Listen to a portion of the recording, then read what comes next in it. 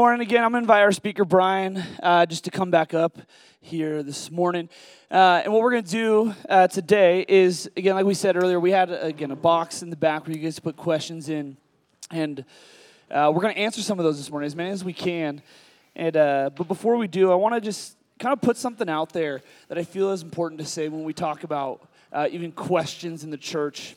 And first and foremost is the idea that asking questions is okay.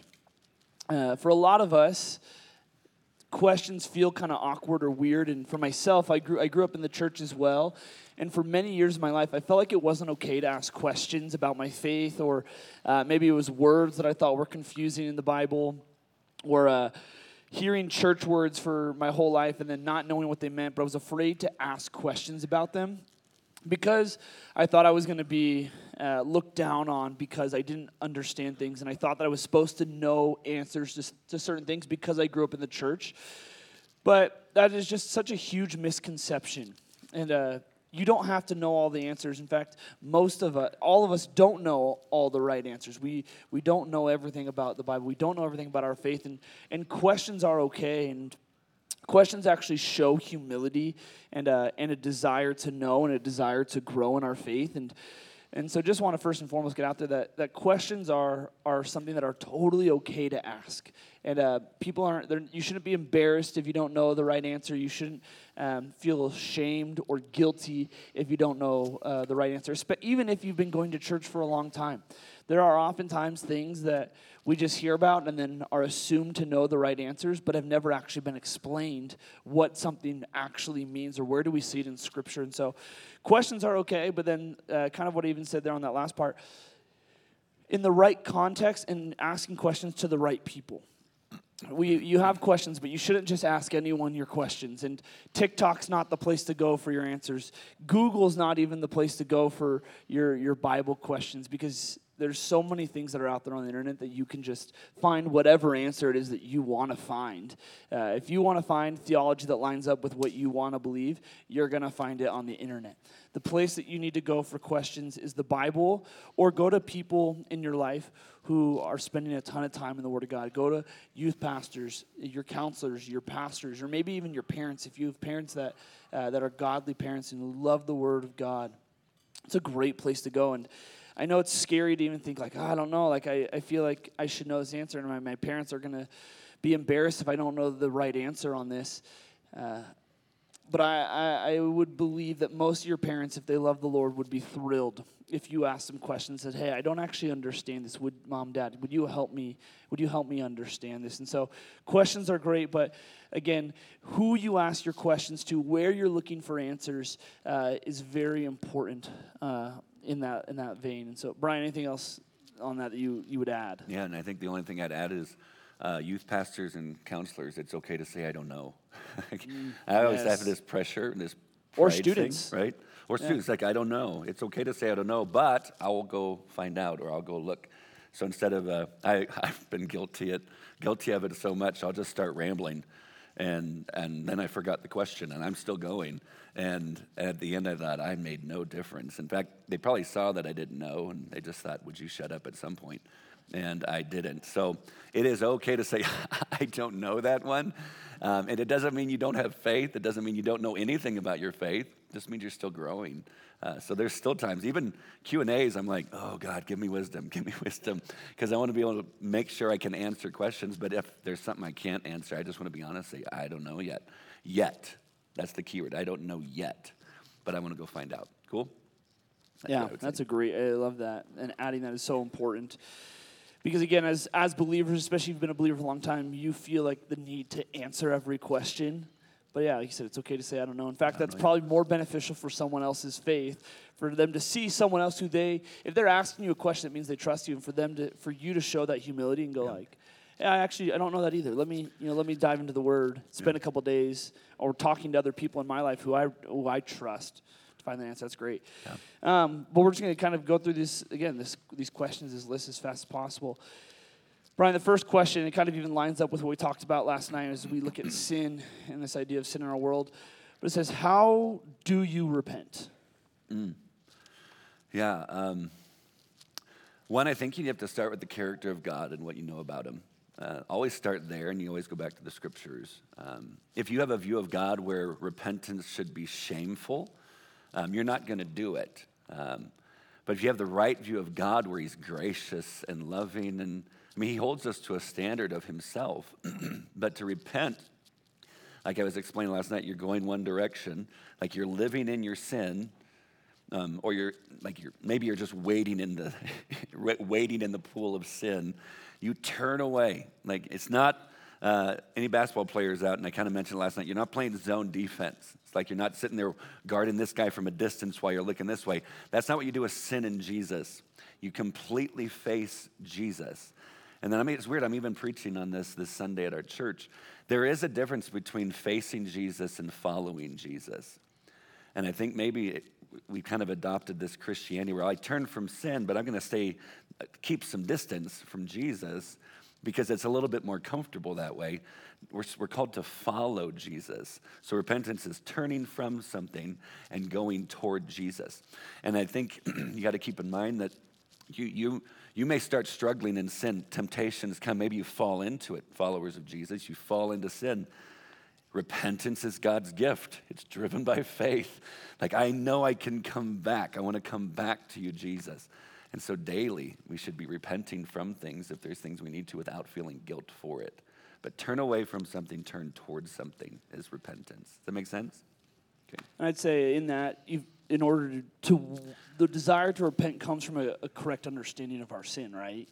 Mm-hmm. Of not just seeing our sin as something that's kind of bad, but again, as we talked about last night, is our sin is going against God. It's treason against who God is, and the desire to turn away from our sin has to come from a total understanding of what our sin is. And if you're downplaying your sin or minimizing it, or again, if it's for selfish reasons of like, man, well, I don't want to feel this way anyway, I'm going to turn away. Man, there's not a true heart of repentance. You're never gonna truly repent. Repentance requires also in this honest confession of your sin. And you have to be able to actually face your sin. If you are saying, I did something bad and I need to turn away, I don't know if you have a true view of what your sin is, and so you're not actually going to really go away from it. And as you look at it, it brings me to 1 John 1, and there's a passage in it starting in really the whole first chapter, but specifically in verse 8, it says, if we say we have no sin, we deceive ourselves, and the truth is not in us. But then verse 9 says, but if we confess our sin, he's faithful to forgive us of our sins and to cleanse us from all unrighteousness. And again, this first step in repentance has to come from an understanding that we have to confess our sin and recognize that we are sinners, right? And that kind of leads us into our next question. You kind of even talked about it a little bit, but says, how do you deal with guilt even after, the question says, even after you apologize to God and your parents? But really, I think this is how do you deal with guilt even after you've repented of your sin, I guess is what the question's asking. Yeah. Gosh, guilt sucks, doesn't it?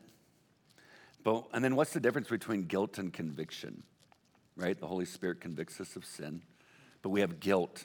And I think one is healthy and the other isn't. They feel the same, somewhat. But I always picture guilt like a bowl, and you just stew in it. There's no way out. You just feel guilty and nothing changes. Conviction is the Holy Spirit saying, this needs to change. And I always explain it like the Holy Spirit has a thumb and he's just sticking it on your neck. And when you're not paying attention, it gets a little heavier until all of a sudden you pay attention. And then he says, now this is the way to go. But for those that say, man, I still struggle with guilt, there has to come a place where you actually trust the Word of God more than your feelings. And so when I get to Isaiah chapter 6, and Isaiah says, I saw the Lord seated on the throne, high and exalted. I see him. But his first response, when he sees this whole thing, he says, woe is me. Like, I'm going to die. He says, I'm a man of unclean lips. He confesses his own sinfulness. And I live among a people of unclean lips. He confesses the sin of the people of Israel. And then there's this part in verse 6. It says, then one of the seraphim, you guys remember what the seraphim was? Did I mention that? Is an angel that's on fire and likes it. That's impressive, right? If you're sitting there going, yeah, this is me. I'm on fire and it's good. Guys, that's pretty impressive. The seraphim flew to me, having in his hand a burning coal that had been taken with tongs from the altar. And he touched my mouth and said, behold, this has touched your lips. Listen, your guilt is taken away and your sin atoned for. So why would we continue to live in the guilt that God has freed us from? Like if God's not holding it against me, why would I hold it against myself? And so if anything, it's like, man, the guilt is hitting, you speak the word of God to yourself. It's like you start preaching the truth of what the scriptures say. When you get into Romans chapter 7, the second half, Paul's like, man, I keep doing the things I don't want to do. And the things I should do, I don't do those things. It almost sounds like helpless and hopeless. He goes, oh, who will save me from this body of death? He goes, oh, but praise be to God. And in Romans chapter 8, verse 1, he says, therefore, there is what? Now no condemnation for those who are in Christ Jesus. The guilt is gone. The sin's been atoned for. So why would you hold yourself as unforgiven for that which God has already forgiven you for? If as a dad, I look at my boys, if they've done something and we've dealt with it, I'm done with it. We don't need to keep going back to it. And if ever they feel, God, or Dad, I'm really sorry, I'm like, we already dealt with it, I'm done. And so accept forgiveness. When you've surrendered to Christ, your sin has been removed from God as far as the east is from the west. He's not going, man, you do it one more time, I'm gonna remind you of what you did 12 years ago. Or for some of you, you're only 12, so 2 years ago. Like, he's not how he works, friends. He deals with the stuff as it comes, but also live in the freedom that comes to be in Christ. You're forgiven for things you haven't even done yet. Like you are seen as holy as Jesus is because you belong to Jesus. That's mind-blowing to me. So guilt, I think it's the devil's ploy to try to get us to live in this condemnation, and the scriptures teach completely otherwise. Does that make sense? Hopefully. I mean, at the end of the day, it comes to an understanding, again, of the character of who God is and saying, do I believe that when God says this, that he truly views me that way? That's good. It's a sweet thing. You kind of actually even mentioned something in this next question, but it says, are there different types of angels? Yeah, but they're all awesome. But like, think about it. You'll have ones that are on fire. The writer of Hebrews actually says, some of you have entertained angels and haven't even known it. I'm like, dang. So they just kind of look like us. Now I wish I want to know. Like I want to rent the video of my life. And I want to know which one of them are and then try to find them in heaven. Like, that was you? Man, you drove me nuts. Or, man, you super encouraged me. It's like, yeah, you'll see in the gospel accounts when they go to see the resurrected body of Jesus, it says a man wearing all white, which is a little weird. It's kind of like a Colonel Sanders thing from KFC. But it's like he's wearing all white, but it doesn't say that he's glowing or has wings. But then you'll have other ones where you have these archangels, these warriors. I think sometimes we just kind of picture like they're tiny little things with sweet little wings. Guys, I honestly picture some of them as just these massive warriors, just jacked, like ready to go. So you've got some that are like that, some that are on fire. You've got beings in heaven where they have like different types of heads or faces and eyes all over their body. And I'm like, what the heck is that? Like at some point you're going to be freaked out, I think, by looking at them. But then according to the scriptures, when we see Jesus in his glory, we'll faint as though dead. So he'll take the center stage. But yeah, angels, I wish I could say that these are all of them. I don't think we even have a clue how many different types there are. They're all crazy, though. They all look insane they're when you all read awesome. Scripture. I can't wait. If we have cell phones, we're going to be taking pictures of all of them. I don't think we will. I don't think we will either. But that's a good what if, though. Can you imagine? Jesus iPhone in his 15. glory, and you're like, Yeah. you're not even paying attention. Oh my gosh, look at this picture of a flower. So it's just, I don't think it's going to be like that. I don't think so either. Man. Hey, shifting gears a little bit, this question says, how do I get rid of the distance between me and God? Well, okay. Let me answer that first part, and then I got a second one to go with it. The first is this. Jesus is the one who invites us to this thing called, he uses this word abide or remain. I feel like a lot of times what we do with God, and say you do have a quiet time, quote unquote. So you read your Bible, check. And you prayed, check, right? And you got it done. Now you feel like a good Christian. But can you imagine if that's that's the kind of conversation or communication I had with my wife? Like if I woke up in the morning, like, I'm going to do it in the morning so I can get on with the rest of my day. So can we talk it out? And then I say, hey, my turn, don't talk. My turn, I'm going to talk. And about 10 minutes, I'm like, I'm done. Okay, your turn. Come on, I'll be quiet, talk. And then after 10 minutes, I'm timing it. Boom, done. Oh, thank goodness that's over. I can get off my day. Guys, I don't think that you'd sit there and go, man, she's a lucky lady. And yet I wonder how many of your relationships with God, it's like that.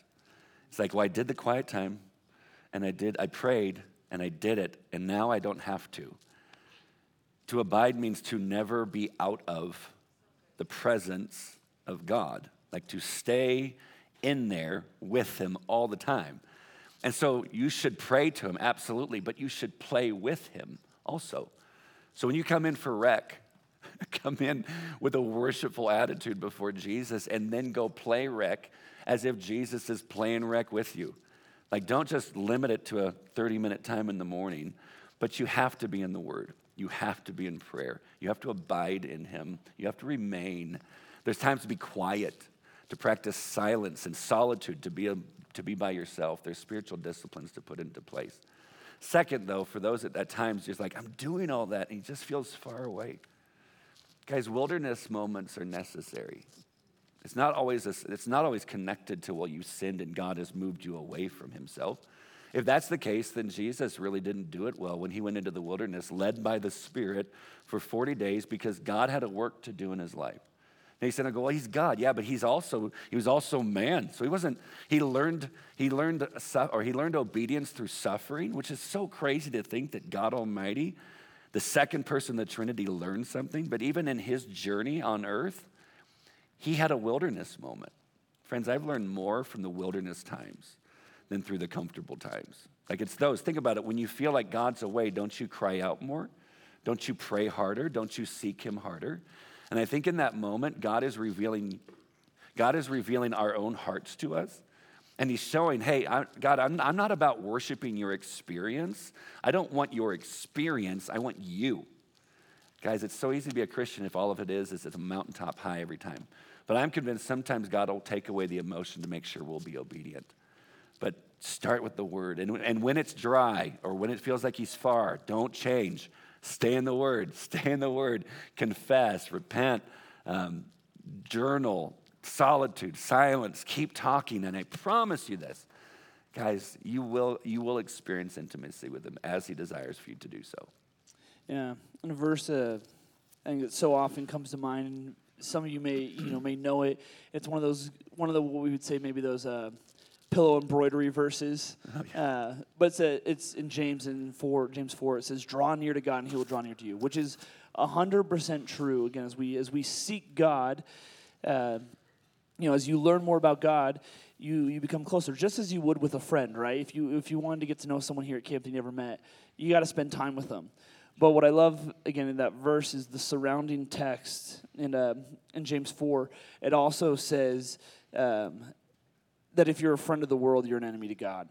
And it talks about those who say they want to draw near to God, but then they continue to gossip. Or those who are like, I want to know God, but continue to be proud and arrogant and spend all this time in the worldliness. And you cannot be a friend to the world and a friend to God at the same time. But so often we just say, well, I want to know God, so he's going to want to know me, right? You do have to spend time, like Brian said, you have to spend time in the Word, getting to know him as you would anyone else, even, again, when it's hard or doesn't feel like he's near. But, again, we also have to, it says, cleanse your hands, you sinners, and purify your hearts, you double-minded. Be wretched and mourn and weep. Let your laughter turn into mourning and your joy and your joy to gloom. Humble yourselves before the Lord, and he will exalt you. And the Bible's also very clear about how we ought to live our lives, and we have to turn away from the things of the world in order to turn near to God. You can't be double-minded. You can't be both.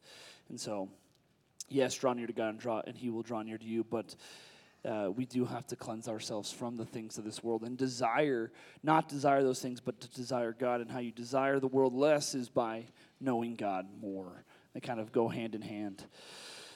Oh, man. Brian, this one, again, another heartbreaking kind of question, but it just says, am I enough for God? Oh, man. Man, I wish I knew who you were. You don't have to raise your hand, but, man, come up and tell me afterwards. I'm still going to answer the question.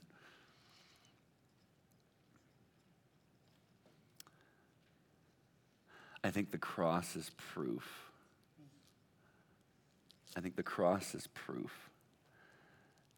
I'm going to say this next part, and I hope whoever wrote this question that you understand it. Hold on, listen to the whole thing.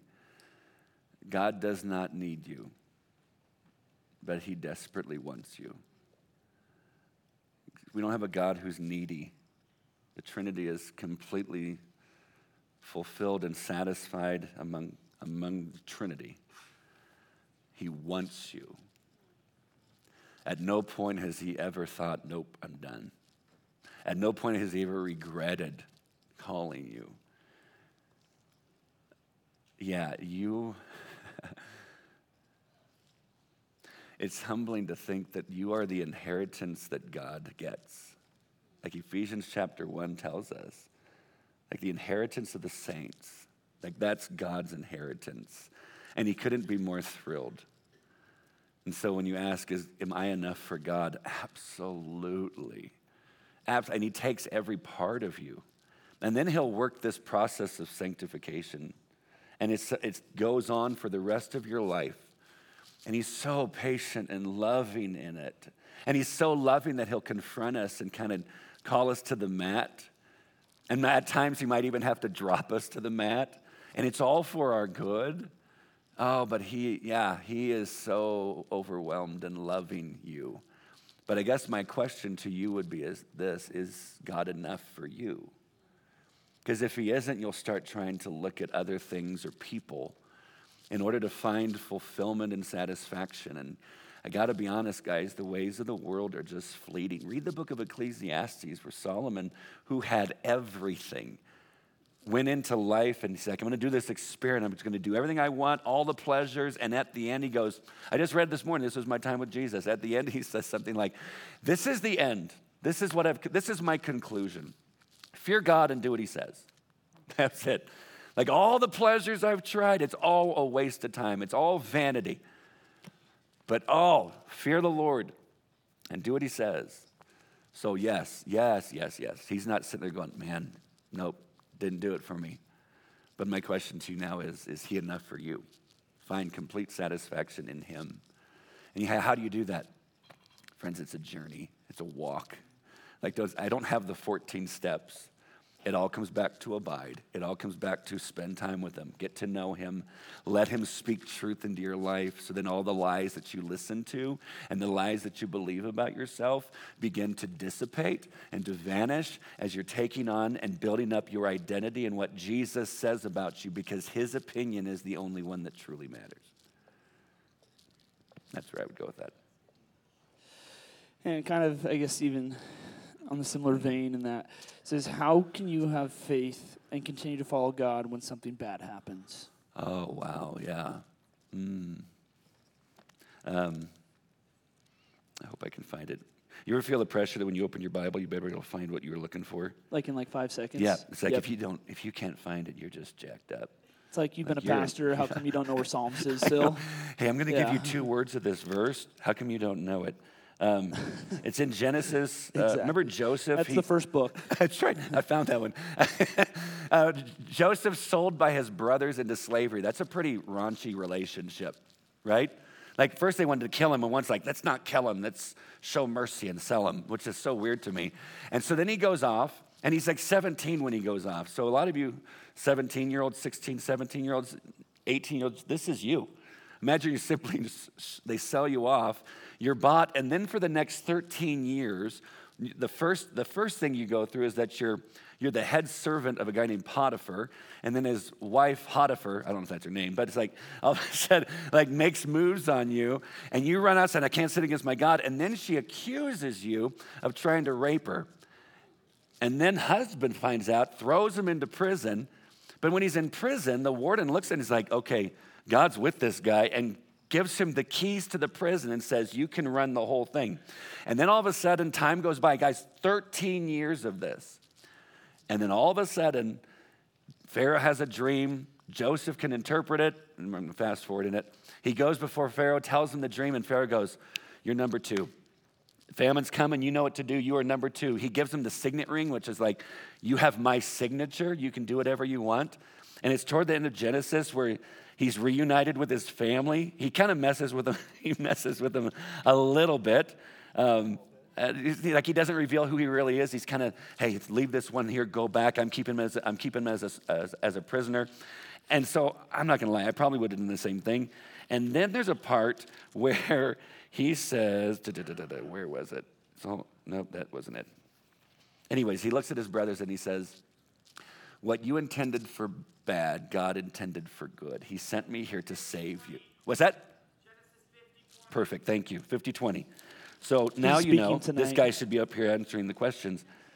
There it is, verse 19. Let's start in verse 19. But Joseph said to them, do not fear, for I am in the place of God. As for you, you meant evil against me, but God meant it for good. Guys, when you go through something that's so difficult, how do you keep going? One day at a time. Don't worry about tomorrow. Tomorrow has enough trouble of its own. Jesus is the one who said that in the Sermon on the Mount. He's got enough trouble don't worry about, what happens in 12 months from now. No, just focus on today. But you take one step with God. Guys, I can guarantee that in 13 years, if I was a 17-year-old and all of a sudden I'm at 30 and I see this fruition and what it is that I'm doing, you can see the hand of God and the direction of God, but in the middle of it, it's too hard to see it, right? So what do? The same thing you do when you're not going through the hard time. You simply spend time with the Lord. You trust. You keep taking steps. You get your community of faith around you. You start explaining what you're feeling, what you're going through. You let them pray. You let them enter in. All these things are so necessary to continue in faith. We need to stop thinking that faith is this individual-only thing with walking with God. It is. There is that aspect. But he gave us each other for a purpose and a reason that we can move forward together in it. But catch this, God's sovereignty means that what is intended for evil or bad, God uses to make it good in our lives. So don't sit there and go, oh, he's absent, he's not going to work. Friends, at least in my life, and I feel like according to the scriptures, God does his greatest works in the times of affliction. Yeah. So, and thanks for the passage, whoever that was. Thank you. You said something there that kind of just even sparked me on the similar topic of when you talk about, again, the walk of faith and the journey of the believer. You are becoming the man or woman of God you are going to be in 15 years today.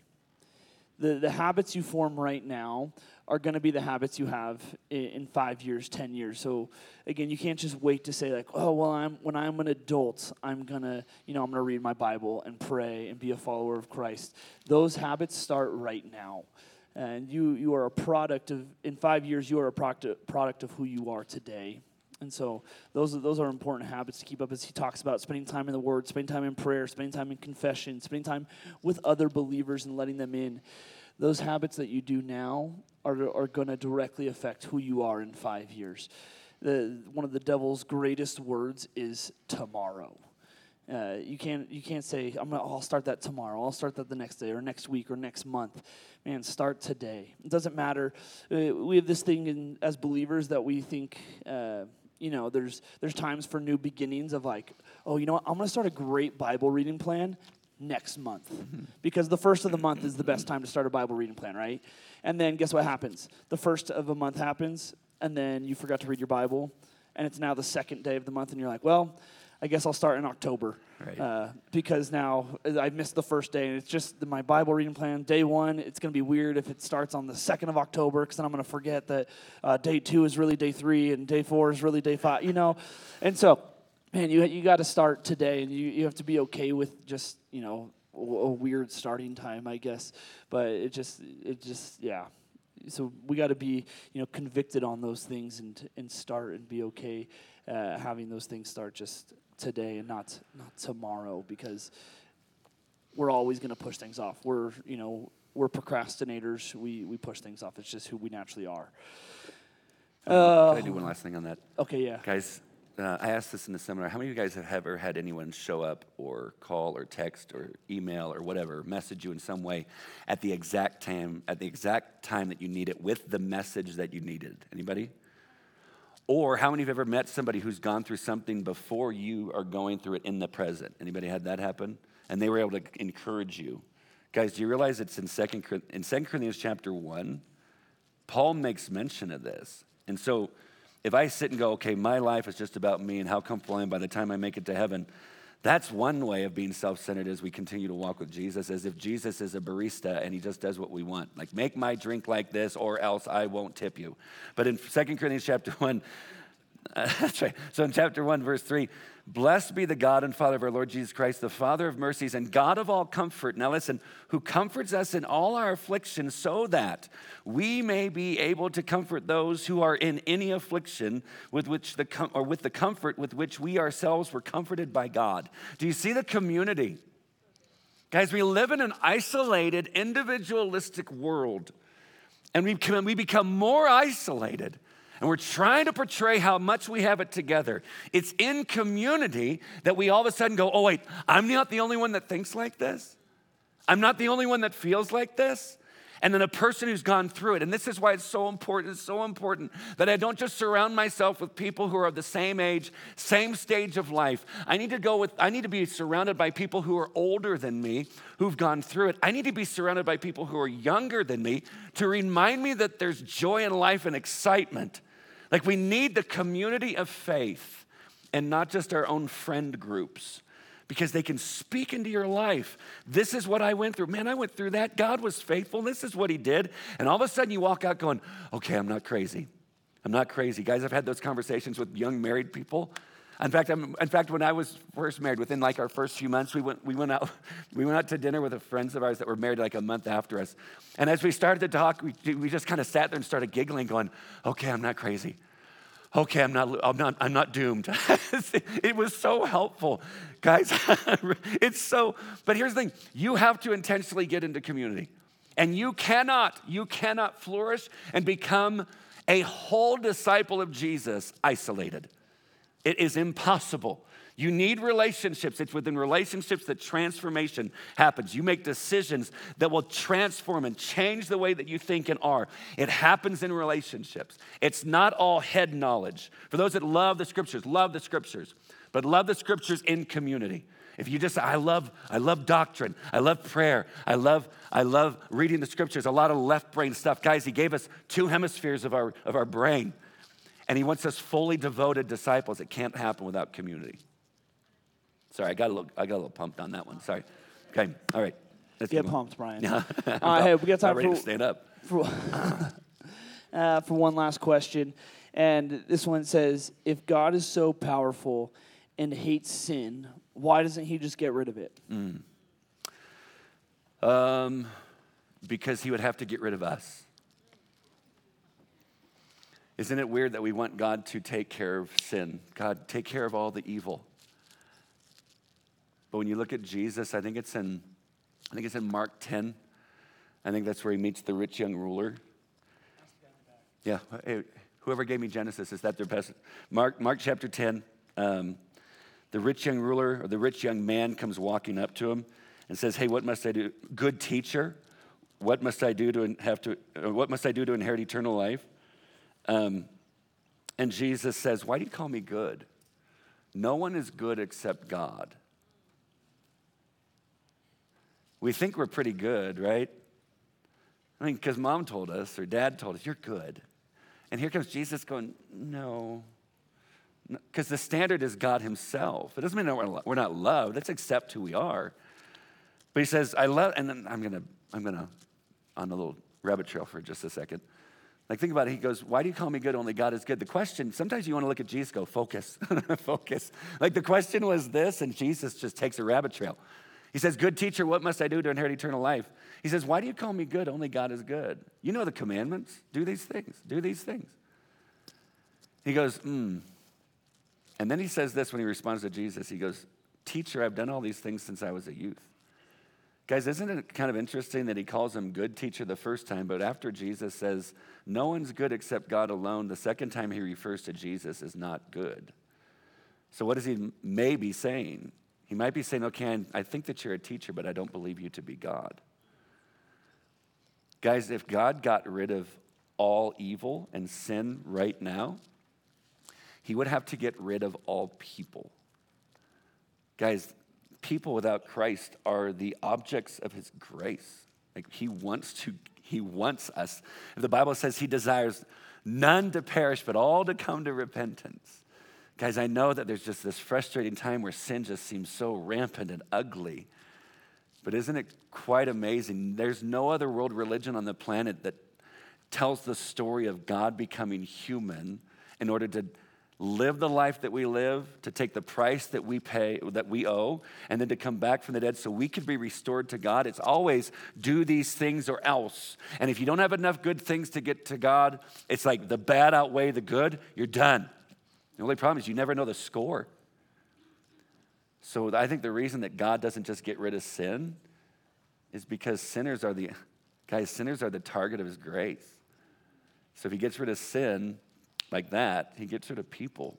And at some point, according to the scriptures, yes, all the final judgment will come. But until that day, church, we have a mission to introduce people to the gospel, to see them come to know Jesus because someone poured into you, right? I came to Jesus because someone shared Jesus with me. And it's now my responsibility to do the same thing. So I'm really thankful. As much as I wish this could be this sweet little perfect existence on this planet, I'm really thankful that God allows things, like allows sin, because we would all be wiped out if he didn't. He wants to give grace. He wants sinners to come to Jesus.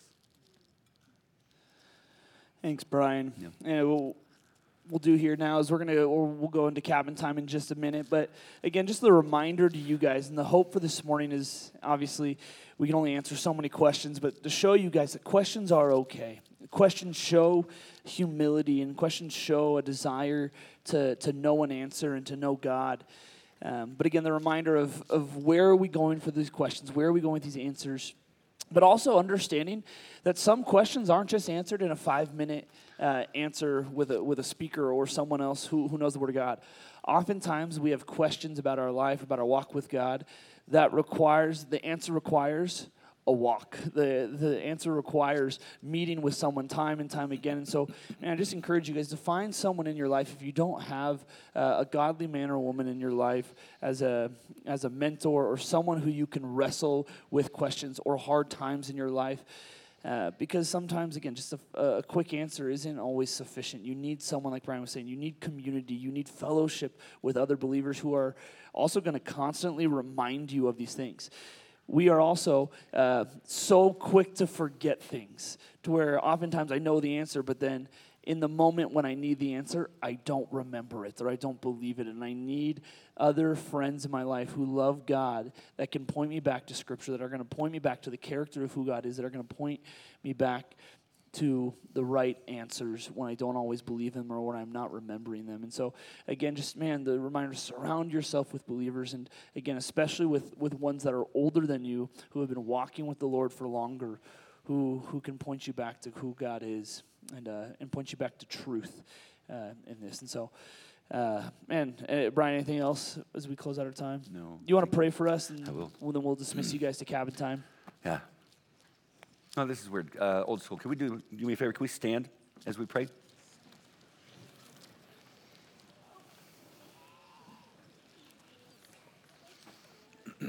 Let's pray. Father, we give you thanks that your desire is us. Jesus, we thank you that you made a way. And Holy Spirit, we thank you that for those of us who call ourselves followers of Jesus, that you're not just with us, but you're in us. And I pray that today, and this next time, questions would be brought up, prayer would happen, community would get deeper. I pray those same things would happen during rec. That God, yes, we would enjoy you as we sing to you. We would get serious and look at what your word says, but we would play with you, knowing that as we do, you love watching your kids enjoy what you've provided. God, may all day today be an abiding with you. Not just we did it in the morning, now we can do our thing, constantly abiding in you. God, we love you. Pray your blessing over this crew. We pray this in Jesus' name. Amen. Amen. You guys are dismissed to cabin time. Which direction is oak? Do you know? Oak.